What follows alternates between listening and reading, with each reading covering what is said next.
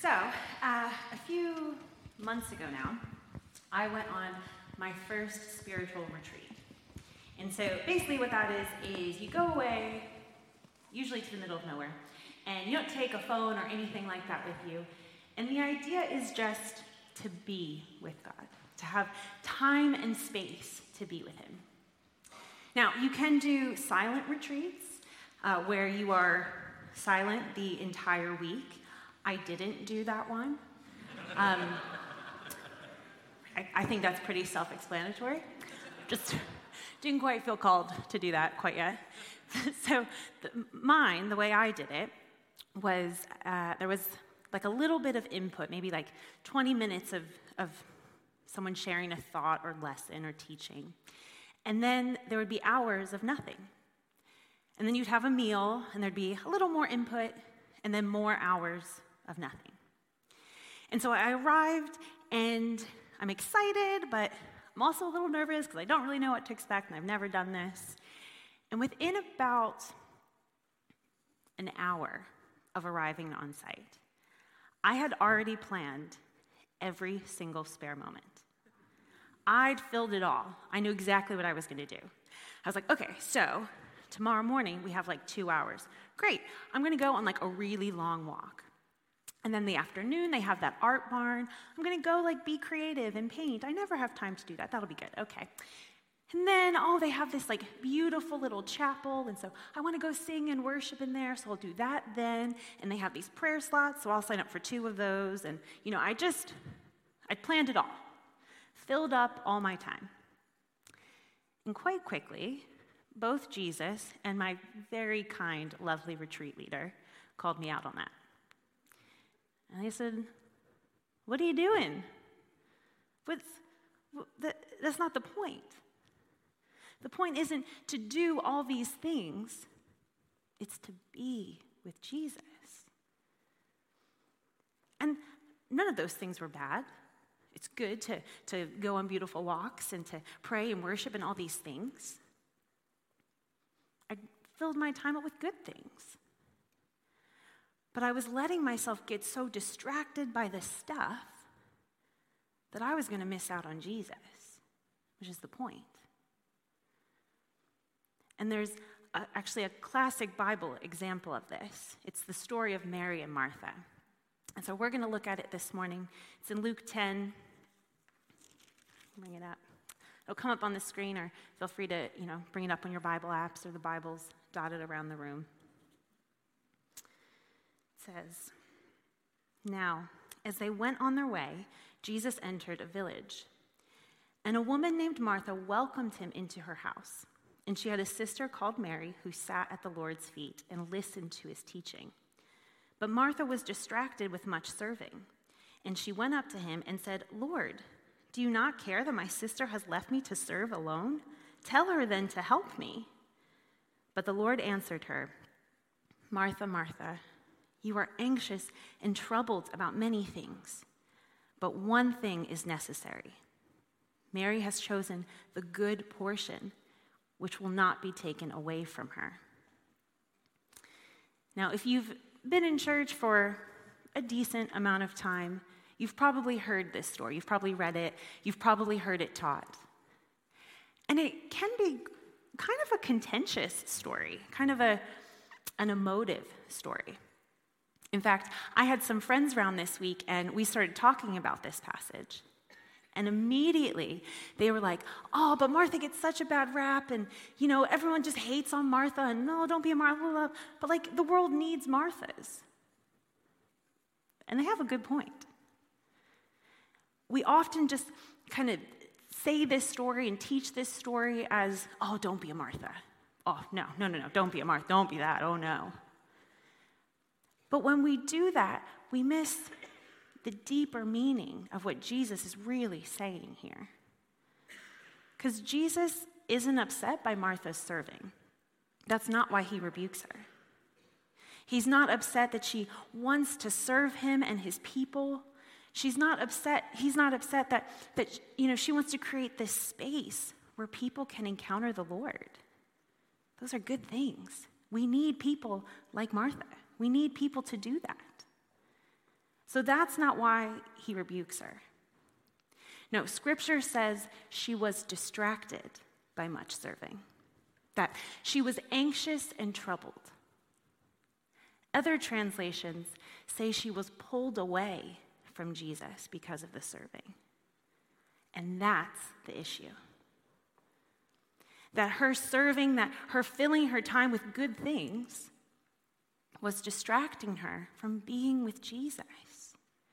That she could actually miss out on him when he's sitting in her living room.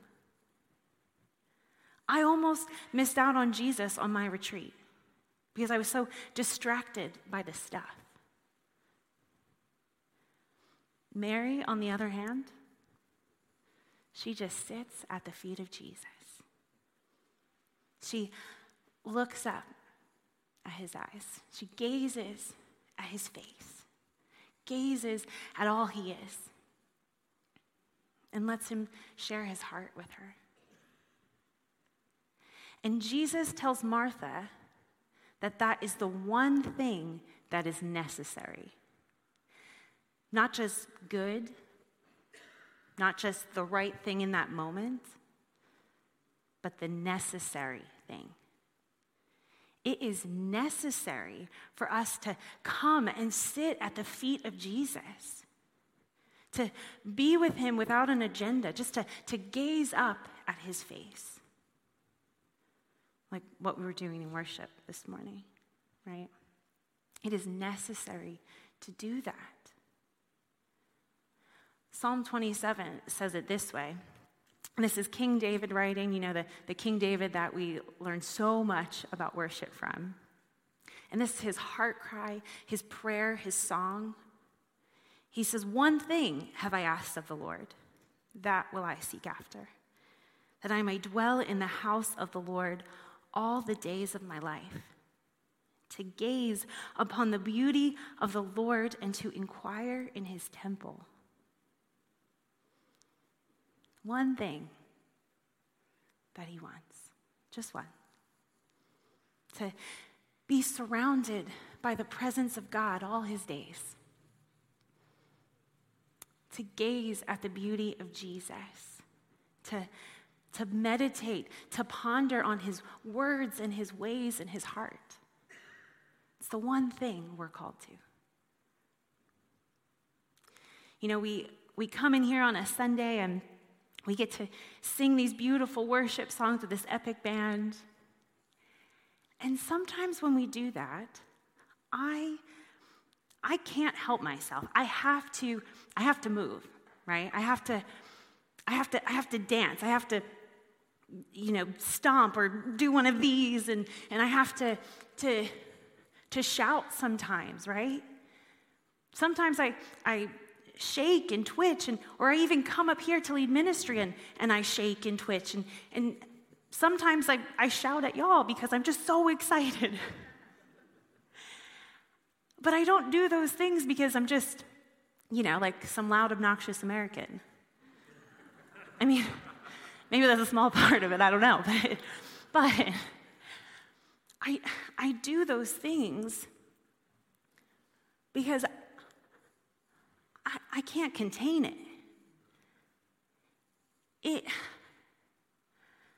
Honestly, sometimes I can't believe he's as good and beautiful as he is. And it's like my limited self, my limited being and body can't physically contain how beautiful he is. And so I have to get it out in some way, right? But that's what beauty does to us. Beauty moves us. It compels us. Beauty actually demands a response from us. You can think of it this way. When you're on a walk and you see a sunset, you pause. You stop and you look at the sunset. Or when you hear a baby giggling, you gotta smile. Have you ever been moved to tears because of a song? Because there was something in the melody or the lyrics that it just got you. right? Or the best is when you're eating out with friends and they bring the food and it's so good that the whole table goes silent, right? We have these universal human experiences where we respond to beauty and to goodness, and we don't need to be taught to do it.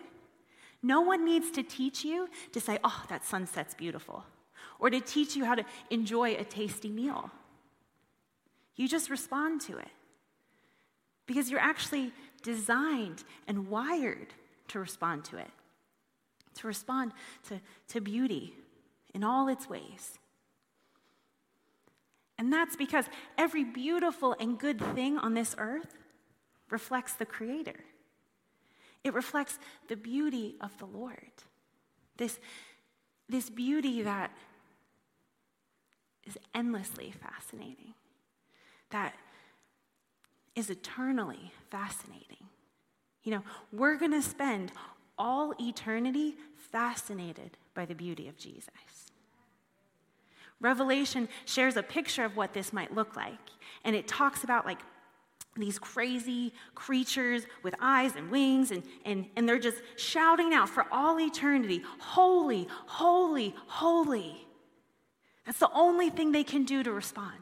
They're so undone by who Jesus is that they just spend all of forever just singing holy, holy, holy. And we hear about these elders who are so enthralled with King Jesus that they cast their crowns at his feet over and over and over again for forever. They can't help themselves. They have to respond to the fullness of who he is. And we're going to be doing that too.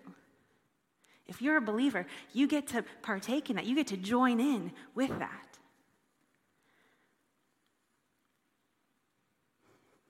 But we can join in now.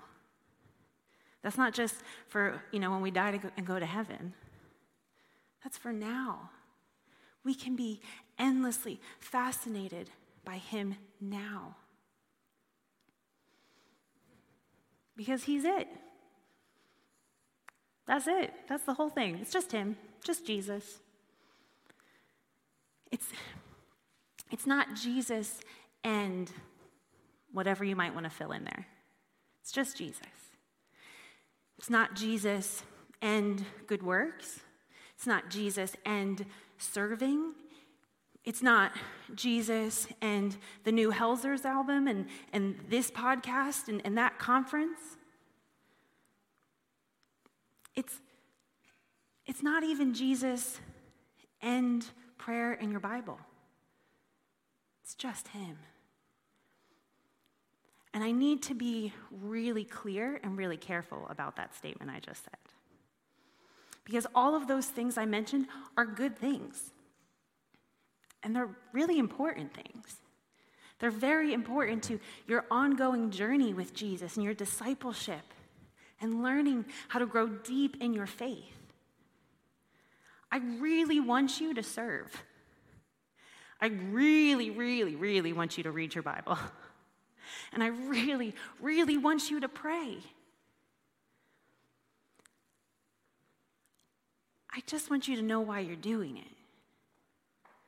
I want you to do those things. I want us to do all those good and important things because we love Jesus. Because we know he's it. There's a worship leader that I work with called Chris Burns, and he has this saying that if we follow the first commandment, we'll follow the other 9. The idea is that if we follow the first commandment, which is to love the Lord our God, to love him with everything in us, right? To put him above everything else. So no idols, nothing and no one goes above him. If we do that, just give him our all, love him with everything in us, the other stuff will work itself out. Because when I love Jesus, when I am focused on him, when I am gazing at his face, I want to obey him. I want to tell the world how great he is. I want to serve others. When I am gazing at the beauty of Jesus, when I am so enthralled with this person of truth, I want to read the book of truth he gave us.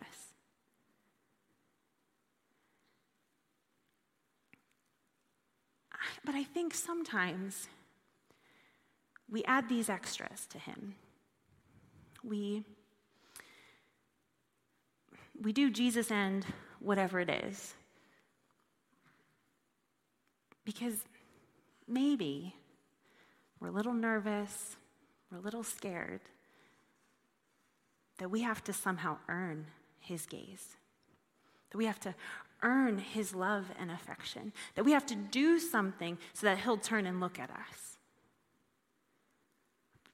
But nothing could be farther from the truth. Jesus loves you, like loves you. His gaze is upon you right now.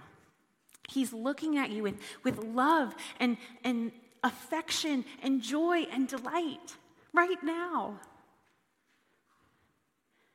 And it's not because you've done X, Y, and Z for him this week. It's not because you're going to do this or you did that or whatever. It's just because he loves you. It's just because he wants you. You know, my favorite moment at a wedding is when the bride comes in and everyone stands and looks at the bride, right? It's great. And everyone is rightfully so staring at her, and she's beautiful, and everyone's like, oh my gosh, ah.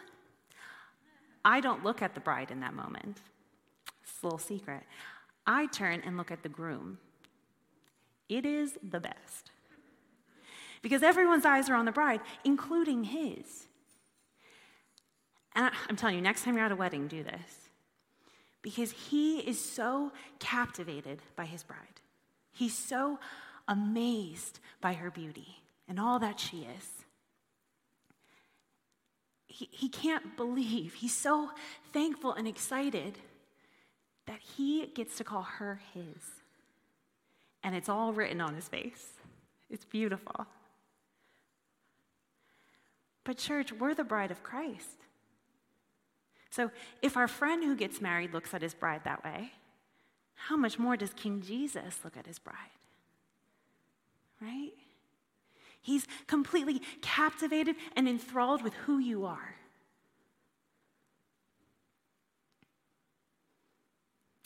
Jesus. So when we talk about this, when we do what we just did in worship, we talk about gazing at the beauty of Jesus. It starts with recognizing his gaze is upon us. That he looks at us with all that love and joy and affection and devotion right now. It starts from that place.